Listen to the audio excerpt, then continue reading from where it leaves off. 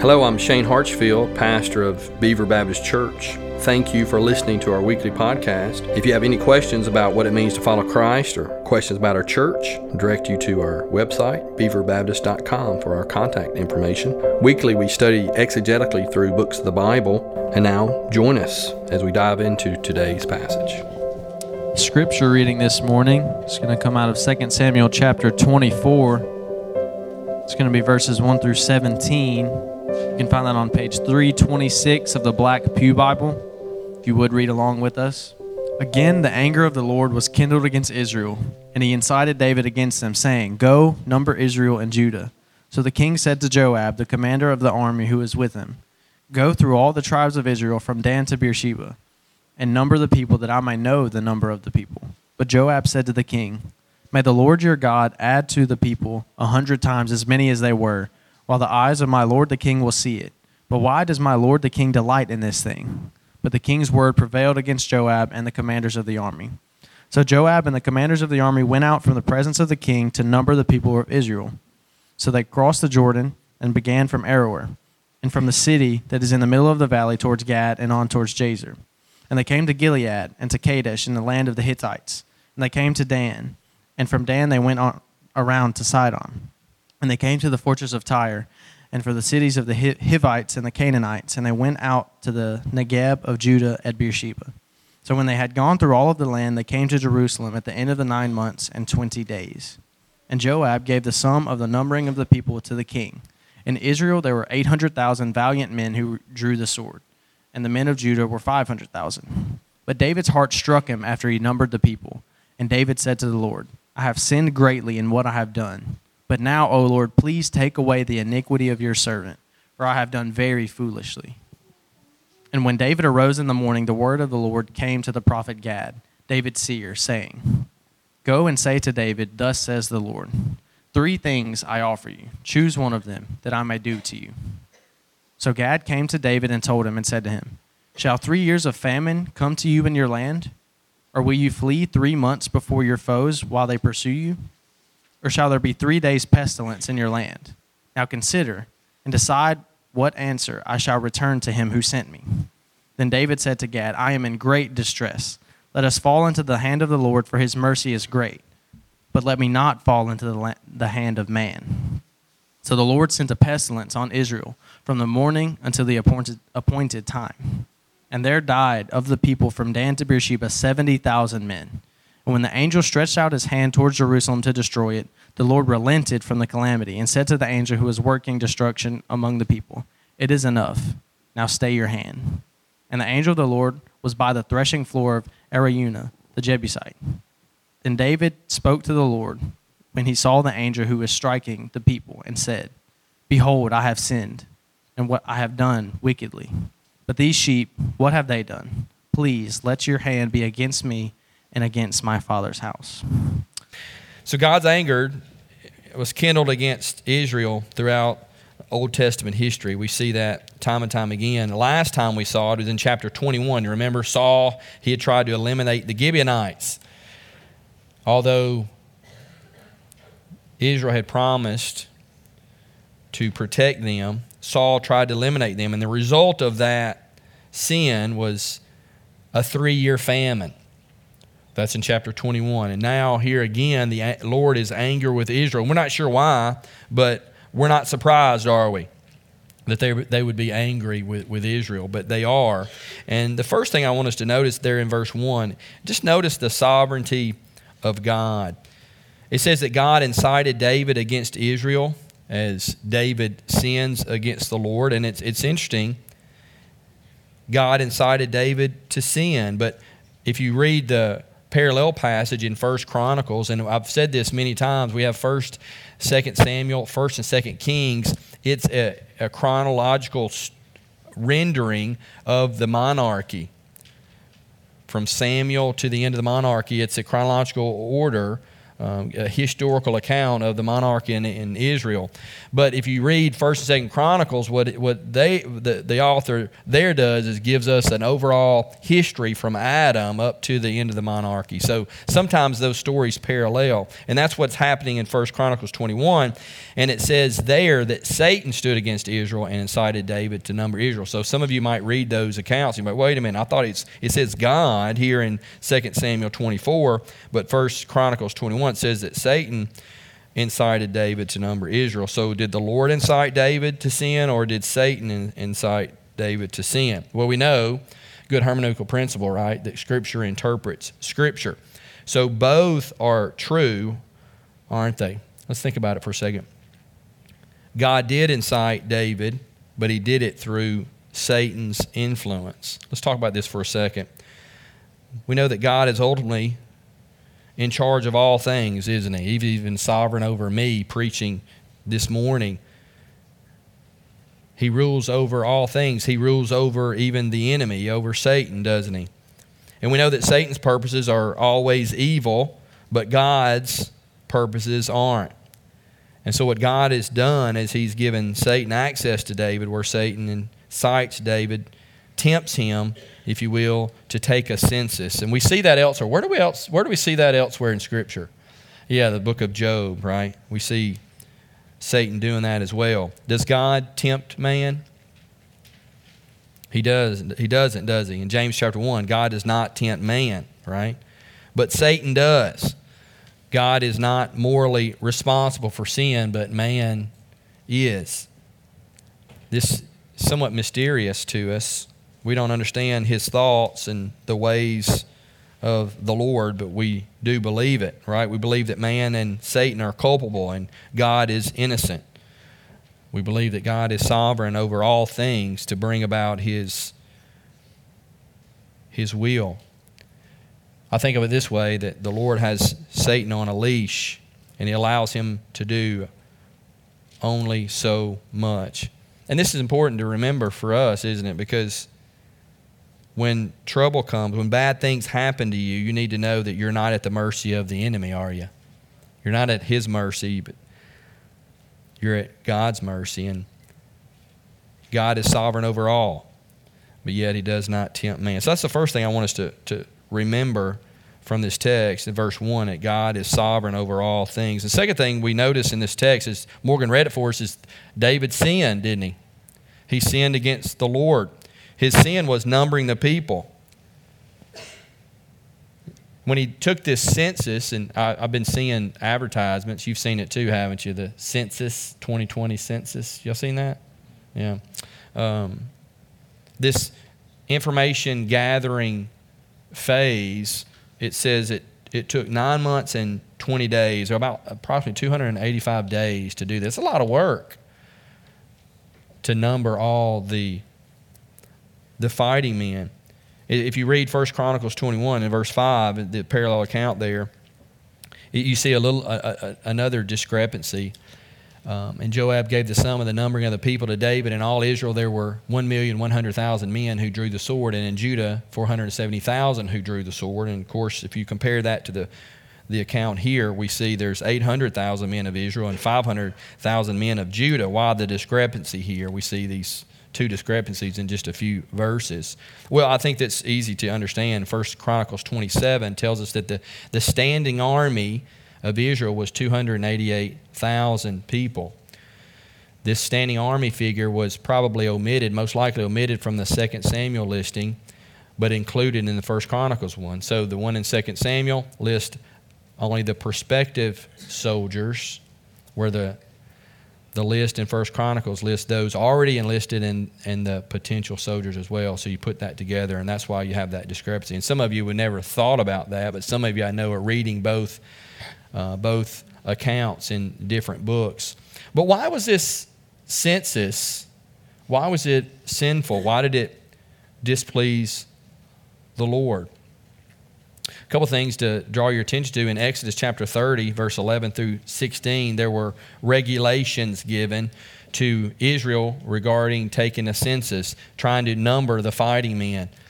When they were numbered, and they're supposed to be numbered, they would give a half shekel tax. It would be given to the service of the Lord and the upkeep of the temple. And so what you would do by taking a census and taking the half shekel tax per person, each person giving that half shekel to the Lord, what they were doing were they were acknowledging that they were the people of God and the nation belonging to the Lord.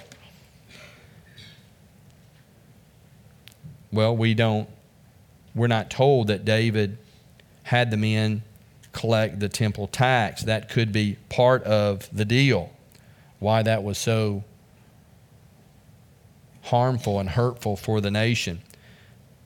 But elsewhere we see census being taken. Think about the book of Numbers. The Israelites were numbered. Each tribe was numbered, hence the name of the book, Numbers, right? And we see that to be a good thing. Also, on the day of Pentecost, how many people were saved on the day of Pentecost when Peter preached that great sermon? Do you remember? How many? Yeah, 3,000. Well, somebody had to count them jokers, didn't they? Right? And you don't see anybody being rebuked. That's not a bad thing. In fact, the number is given, so we'll say what? Praise the Lord, right? It's a good thing. But here, I think, not only did David, it doesn't seem that he have those men give the temple tax and receive that for the temple, take care of the temple. I think you see in verse 3 that Joab, what does he do? He tries to deter David from taking the census. I mean, even Joab, what do we know about Joab? Joab, he's not a very upstanding fella, is he? And even he says, David, I don't think you should do this. See, David's motives were wrong. That's what's going on here. I mean, think about David's life. David's been treated poorly by a lot of folks. I mean, he's anointed king of Israel. Now, did David say, I want to be king? No, he was anointed by God to be the next king of Israel after Saul. And what did he do for Saul? Only serve him faithfully. But yet Saul tried to take David's life. In fact, David spent decades running for his life from King Saul. And what about his son Absalom? Remember that whole fiasco? Absalom tried to run David out of the country, tried to take his life. There was a coup attempt. It failed. But we can understand why David's maybe a little prideful here. I mean, think about Shimei. You remember Shimei? He treated David poorly as well. Remember, he was the rock-throwing, cussing opposer to David's kingship. And then you have Sheba, who led a revolt in chapter 20 as well. And in chapter 20, verse 1 through 2, it says, all Israel followed after Sheba and defected from David's rule. I can kind of understand how David maybe wanted to be a little, toot his own horn, be a little boastful, be a little puffed up. And so what David did is he had them numbered, and he's gloating a little bit. Joab reminds David, you don't need a census. You don't need the praise of men. But that's why David took the census, because I think he was very prideful. He's saying, look at my army. Yeah, a lot of people have opposed me. A lot of people give me grief. But look, hey, look how we're doing now. We're doing quite well. Look at the nation. We're doing well. Look at all these soldiers we have in our army, because we've won victory after victory, losing very few soldiers. And it's all because of who? David says, it's all because of me. Look what I've done.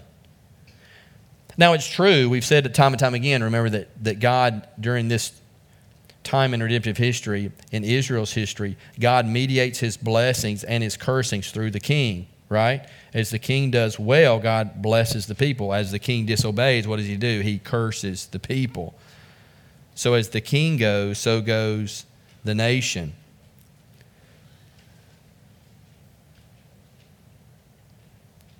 But we have to remember that David isn't the source of the blessings, is he? Where else do we see this type of arrogance in Scripture? Can you think of a time where other people were arrogant like this and took credit for something that the Lord had done? Yeah, the Tower of Babel. Do you remember the Tower of Babel? It was after the flood, and there was a reboot. There's a restart. And you think, well, okay, there's a reboot, a restart. Okay, Noah, you and your sons fill the earth again, and we think things are going to get better. Well, they don't, because you have the Tower of Babel. Instead of scattering throughout and filling the earth, what do? They congregate in one city, and they decide they want to build a tower in order to make a name for who? Themselves. Yeah, we see the same thing. And what was the result of that? What's the result? God's judgment. Their languages were confused and they were scattered. What about Moses? You remember Moses? Did he ever get boastful and prideful? You think about Moses. You remember they were traveling from Egypt. They had miraculously escaped Pharaoh, the hand of the Lord, and they're traveling towards the promised land. And they're thirsty, and they grumble, which they did a lot, right? They grumbled a lot. And so the Lord tells Moses to speak to a rock, and he's going to bring forth water. And what did Moses do? Numbers chapter 20, verse 10 through 11. Then Moses and Aaron gathered the assembly together. They've been complaining and whining, you know, how they do. And then he gathers them before the rock, and he said to them, "Hear now, you rebels. Shall we bring water for you out of this rock?" Speaking of he and Aaron, right? He's not thinking about he and the Lord. He's about he and Aaron. And Moses lifted up his hand, and he struck the rock with his staff twice, and water came out abundantly, and the congregation drank and their livestock. But do you remember what was the result of Moses' arrogance there? He didn't get to go. He was forbidden to lead the nation in the promised land. Yeah, he didn't speak to the rock, he says. In other words, look what I'm fixing to do. Right? What about Nebuchadnezzar? You remember old King Nebuchadnezzar, the Babylonian king, in Daniel chapter 4, verse 29, 30. He was on the roof of his palace in Babylon. Look what it says. And the king answered and said, "Is not this great Babylon, which who built? Which I built with whose power? With my mighty power as a royal residence, and for the glory of who? My glory, right? My majesty, not the Lord." And so what was the result of Nebuchadnezzar gloating and being boastful and arrogant? Do you remember verse 32 to 33? Yeah, "And you shall be driven from among men, and your dwelling shall be the beast of the field." He was humble, to say the least, right? "You shall be made to eat grass like an ox, and 7 periods of time shall pass over you until you know that the Most High rules in the kingdom of men and gives it to whom he will." Immediately the word was fulfilled against Nebuchadnezzar. He was driven from among men, ate grass like an ox, and his body was wet with the dew of heaven till his hair grew as long as eagle's feathers, and his nails were like birds' claws. He became an animal, didn't he? It's like he looked like an animal out there. Yeah, that was the result of his boasting and his arrogance. Yeah, we see that throughout redemptive history. David didn't listen to the good counsel even from Joab, and he took the census anyway. Does this ever happen to us? We're counseled not to disobey the Lord, and even our consciences counsel us not to do it, and yet we do it anyway. Ever happened to anybody besides me? Yeah, it happens to us sometimes, doesn't it? Well, he was rebellious, David was, for 285 days while this census is being made and being taken. But look at verse 10. "But David's heart struck him after he had numbered the people. And David said to the Lord, I have sinned greatly in what I have done. But now, O Lord, please take away the iniquity of your servant, for I have done very" what? Foolishly. Yeah. This is why we love David, isn't it? We read this story, and David's like a hero in a lot of ways, but he's also very flawed. But we love David because he's a man after God's own heart, which doesn't mean that he's perfect. It means that when he blows it, he repents and draws near to the Lord. Unlike Saul, he confesses his sin and turns from it. I mean, it's easy for us to place blame on others when we sin, but David here, he owns his sin. He confesses it to the Lord and turns from it. But despite the fact that David confesses his sin, there are consequences, right? And the same is true of us. We confess our sin. We had a time of confession. We've been doing that lately in our worship time. It's just a time to be still, be quiet before the Lord.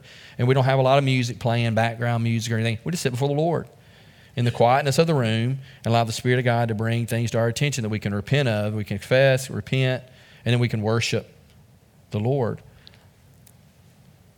But there are consequences even though we confess our sin and we repent. Verses 11 through 14 and 15 through 17. Gad, the prophet, comes to David, doesn't he, and tells him, hey, there's going to be consequences. You got to choose between these three things. Isn't that terrible? I don't know about you. Young people don't know much about this. Some of you older folks can. And then we exaggerate, of course. But your parents ever told you to go get a switch? Young people are like, what are you talking about, right? Older folks, did that ever happen to you? That's what God's doing here through the prophet Gad. He's telling David, hey, David, go pick your own switch that I'm going to beat you with. You got three options here. Number one, have 3 years of famine. Well, they've already been through that in chapter 21 when Saul sinned against the Gibeonites, right? The second option is you're going to be at the hand of your enemies. You're going to be run from your enemies for 3 months. I'm going to give you over to your enemies, right? Or the third one is 3 days of pestilence. I'm going to send a plague for 3 days. Look at verse 14. David responds, I am in great distress. What's that mean? Put that in your own. How could you summarize that? Put it in your own words. Oh my goodness. When we rebel against the Lord, it leads us to this conclusion, doesn't it? For all of us, isn't it? Oh man, what have I done? What have I done? So what does David choose? He chooses to be at God's mercy, right? Instead of man's mercy. In verse 15 through 17, it tells us that 70,000 people died. Look at verse 17. 70,000 men. That's a lot of funerals. That's a lot of funerals. 3 days, 70,000 graves to be dug. Look at verse 17. Then David spoke to the Lord when he saw the angel who was striking the people. And he said, behold, I have sinned and I have done wickedly. But these sheep, what have they done? Please let your hand be against me and against my father's house. David pleads to the Lord, and the Lord hears David and relents. But the fourth thing I want to point out to you is remember that cursings and blessings come through the king. We've already mentioned this. We've said this time and time again throughout our study of 1st and 2nd Samuel. But blessings and cursings come through the king. Why did 70,000 Israelites die? Because one man, the king, rebelled against the Lord. He was prideful. He was boastful. He says, look at me. Look what I've accomplished, right? Took credit for what God had done. In 1 Samuel chapter 12, we're reminded, verse 14 and 15, if you fear the Lord and serve him and obey his voice and not rebel against the commandment of the Lord, and if both you and the king who reigns over you will follow the Lord your God, it will be well. But if you do not obey the voice of the Lord, but rebel against the commandment of the Lord, then the hand of the Lord will be against you and your king. If the king does well, if he obeys, the people are blessed. If he strays, the people wonder. We in our chronological Bible story, we talk about that all the time. Why was the northern kingdom 722 BC? Why were they exiled first? Because they didn't have one good king. All their kings were wicked. But yet 586, the southern kingdom, they were exiled later. There were some good kings among them, right? God withholds his judgment because of the king's obedience. 70,000 Israelites died because the king sinned. As the leader goes, so goes the people. But notice what David does here. He offers up himself. Hey, take my punishment. Pour out your wrath upon me. And we do that in our minds, don't we? I mean, I think about it all the time. especially when your children are sick. Some of you had your children, they're very ill, and you, as a father, as a mother, you're like, Lord, if it's any way possible, give it to me.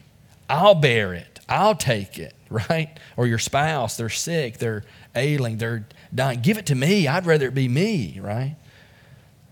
And that's what David says. Pour out your wrath on me. Verse 18 through 24, God commands David then to build an altar to make offerings. Araunah offers to give David the threshing floor that he's told to purchase so he can build an altar. And Araunah even offers to give David the oxen, the sacrifice, but David refused. Look at verse 24. No, but I will buy it from you for a price. I will not offer burnt offerings to the Lord my God that cost me nothing. That's a well-known verse, right? So David bought the threshing floor and the oxen for 50 shekels of silver. So he buys the threshing floor and he makes an offering. And then lastly, the last thing we notice from the text today is notice the mercy of God. David, we said, chooses to be at God's mercy instead of man's mercy. And God is merciful, isn't he? An altar is made, sacrifices, offerings are offered. And how does God respond? Look at verse 25. And David built there an altar to the Lord and offered burnt offerings and peace offerings. So the Lord responded to the plea for the land, and the plague was averted from Israel. The plea of David and the sacrifice resulted in God's wrath being satisfied.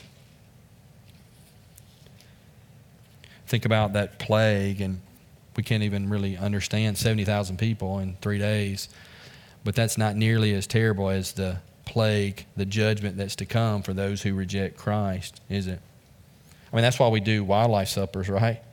Because we want people that have an opportunity to hear the gospel, maybe unchurched, people who wouldn't necessarily come to church, they'll come to that. And they do, right? By the hundreds.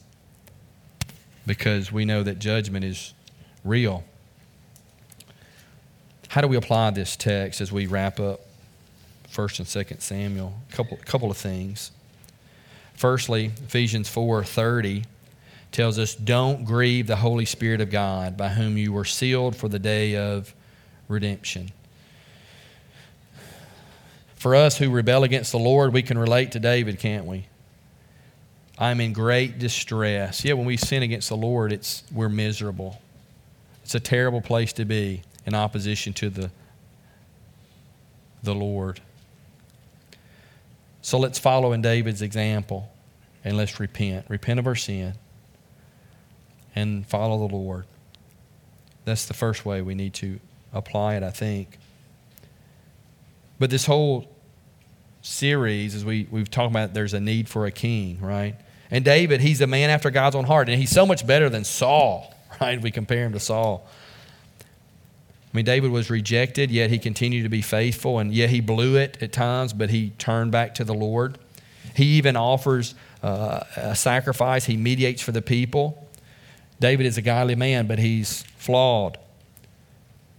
He's prideful, and he desires the praise of man. But then, again, he offers to take the punishment himself. Notice, it's a punishment that who deserved? David deserved, right?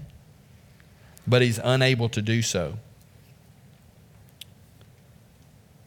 What David can't do, see, he leaves the Israelites wanting, desiring more. Yeah, you're a great king, but you're not the greatest king. We need someone else. We need someone greater, someone better. What David can't do, Jesus of Nazareth can. Jesus is not flawed. He completely obeys the law. Jesus, he too was rejected, wasn't he, like David?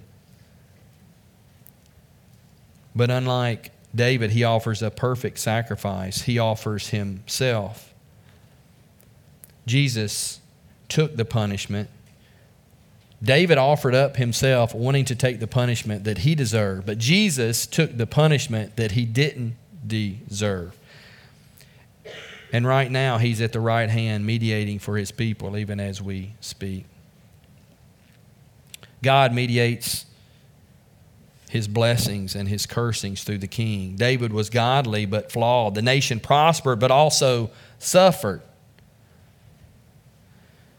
David, he points us to the ultimate king, doesn't he? We're left, as we read this story, we admire David in a lot of ways, but it leaves us wanting. It left the nation of Israel wanting and desiring someone better. David disappoints, but Jesus does not. And through King Jesus comes the blessings of God for any who will submit to his lordship. So today, by application, I'll encourage you and compel you to repent and yield to King Jesus, who can meet your every need. He will not disappoint.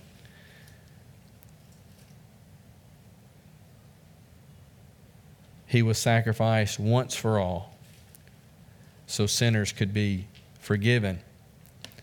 God's wrath could be appeased, and we can forever have fellowship with this Heavenly Father.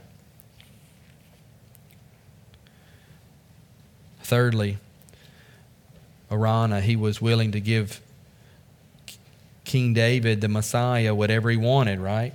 Hey, I'll give you the threshing floor. Not just the threshing floor, I'm going to give you the oxen to go with it so you can make sacrifices. He was willing to do whatever the Messiah wanted him to do. We should be like that towards our Messiah, shouldn't we? Last thing, Romans 12, verse 1. I appeal to you, therefore, brothers, by the mercies of God, to present your bodies as living sacrifices, holy and acceptable to God, which is your spiritual act of worship.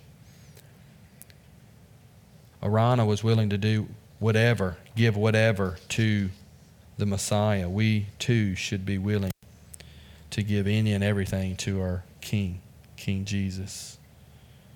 Hope you'll do that today. If you're not yielded to the Lord, if you're in rebellion against the Lord and you're separated from the Lord, I'll encourage you to call out to the Lord in repentance, placing your faith in Jesus, who was crucified, buried, and resurrected so that we could be justified before this holy God. Jesus revealed himself to his disciples, and he ascended into heaven, but he said, one day I'll return to judge sinners. And when he comes, that judgment will be far worse than the judgment God poured out on Israel for 3 days, resulting in 70,000 deaths. That judgment will be for all eternity. Won't you repent today? Hope you'll do that as we conclude our study there of 1 and 2 Samuel. Thank you for tuning in today. Be sure to subscribe to our podcast if this message has been helpful to you. Again, if you have any questions, go to our website for our contact information, and we'll see you next time.